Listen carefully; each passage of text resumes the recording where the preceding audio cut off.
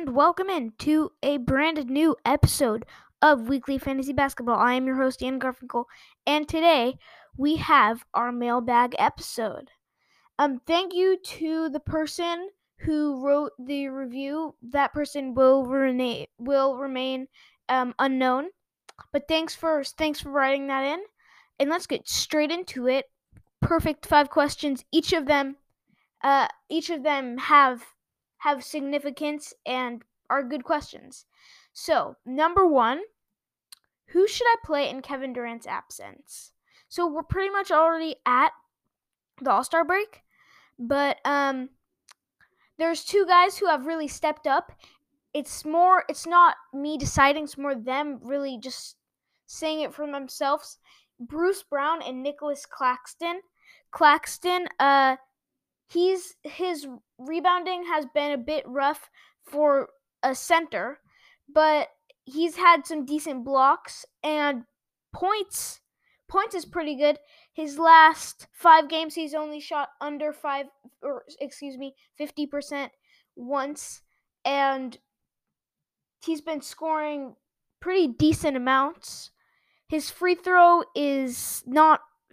are not very good. 75%, 66%. One of them 100%, and then 50%.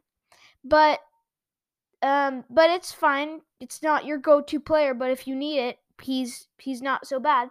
Averaging 10 points, 3 rebounds, and only 1 assist.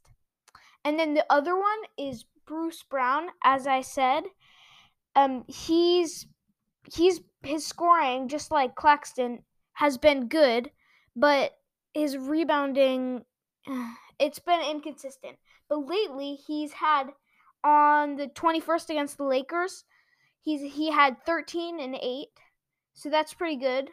And then on the 23rd, he had 29-4. And then on the 25th, he had 14-4. And then 27th, 12 and 9. And it doesn't look as good, but I've come to realize that 12 and 9 is basically double 12 and 10. So that's still really good. Then 23 and 3, and then 17, 8 and 7.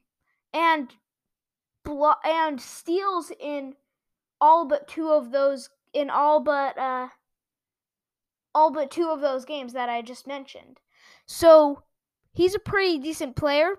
I would say probably should be rostered if he can keep that up. That assist, that 17, 8, and 7 on March 3rd, that if he can keep that up, if he can get that amount of assists and rebounds, not to mention the points also, but that has been there all along, then he's a start. He's just a start for me.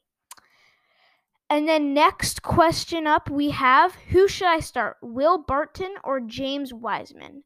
So James Wiseman, I'm pretty sure he went number 2 in the draft. He's very talented, but he recently played his career high minutes, and that was only 35. So I understand them. He hasn't been playing amazing, but if we're going top 5 picks or to even top 3 picks in the draft, you could expect a bit more from Wiseman, especially on the rebounding side. He, in his last 1, 2, 3, 4, in his last 6 games played, he's only had double-digit rebounding once, and that's 11 against Phoenix. So that is against DeAndre Ayton, but still, he's a big guy. You would expect more. And then Will Barton hasn't been playing amazing, but he's been putting up decent numbers: 15, 6, and 5, 14, 6, and 2, 14, 8, and 5, and then 16 and 6, and steals in all but one of those games, or actually 1 steal in each of those except for 1. But his scoring and 3-point made is really all that is offered here, and then rebounding, if you look more down more down the list, it's a little bit shaky, but he has shown good rebounding. He also did have 5 assists, so if he can keep that up, and then pretty decent steals. So I would just go with Will Barton on this one. I'd say his experience really pays off, and he's having the better stats. Next question, who should I start, Dillon Brooks or Donte DiVincenzo?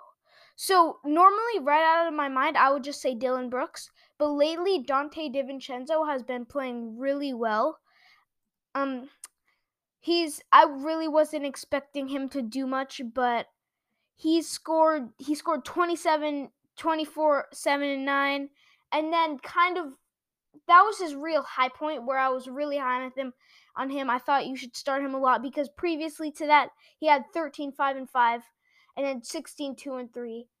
But then he kind of went down 11 and 7, 3, 3, and 3, 7, 7, and 4. So, but on those 2 nights, if you look, it's all about the shooting. When he scored 24, it was over 50%. But when he scored 3 and 7, it was 0%, so he must have got fouled on a 3-pointer or missed a free throw and got 2, or however he scored that. And then the next one, 22. So not great shooting, but still, though, he's shown huge upside and is worth being in the consideration. And then Dillon Brooks, lately he's been playing pretty good. 19-2, 11, 2 and 2, 8, 2 and 3, 23 and 2, and then 23, 4 and 7. So the game, and then in all of those games he had in the first one, and then 2, and then 1, and then 2, and then 3. And then that's for the steals category. And then in blocks, surprisingly, I definitely wasn't expecting to see this, but he's had 1 block in the first game, 1 in the second, none in the third and fourth that I just said, and then 3 in the next. So he does shoot quite a big amount. Scoring when he scored 23, he only shot 35%. But still, that's other than that, that's great free throw. He's got great free throw percentage, free throws made, pretty decent 3-point made. So other than the field goal percentage, he's being played big minutes, and I would go with Dillon Brooks on this one. So that's that. And then next, this is one I really like. It's finding what category you're not good with and then trying to pick that out. So what I have here, what the next question is, who's going to get the most assists for the Pistons with Delon Wright and Killian Hayes out? So my answer for this one is Dennis Smith Jr. So yeah, it could be. I mean, they've got a. If you look at the ESPN, it shows that they've got a lot of injured players. But Dennis Smith Jr. has definitely been getting the most assists.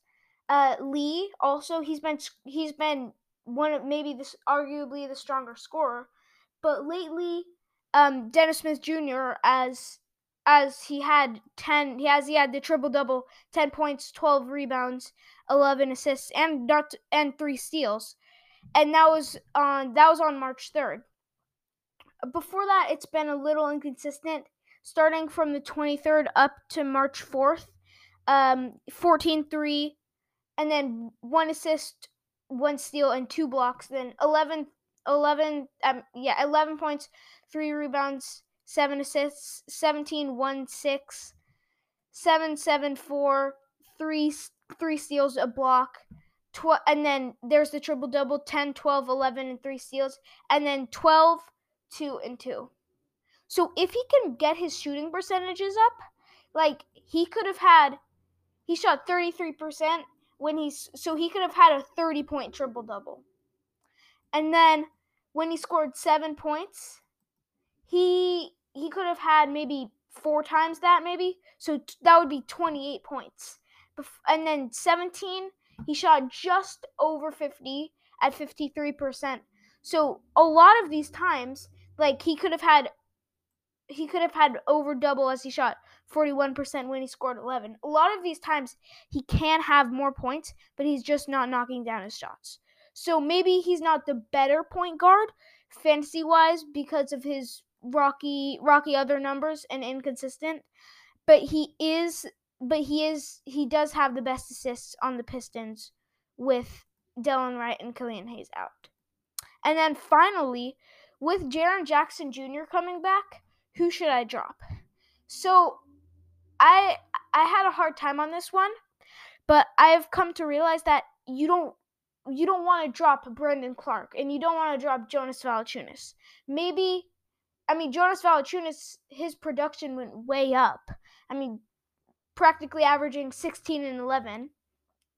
And then Brandon Clarke also played pretty well as he was in my what to do with this inconsistent player, and I didn't say to drop him. So I would keep Jonas Valanciunas, for me, he's still a start. Like those numbers, that's just showing that's a must start. But then Brandon Clarke, he's already been a bit shaky, so I wouldn't start him. I wouldn't drop him just yet, but I would see if he starts scoring just bad numbers and just like under five rebounds and under 5 points, then I would drop him. But otherwise, the bench seems like a good place for you. Not for you, for Brandon Clarke, but he's like very bouncy. He's very athletic on the rebounds, and I would still keep him. So that brings us to the end of this mailbag episode. Thank you to Unanimous for sending that in. And I guess I'll just see you guys next time. Okay, bye.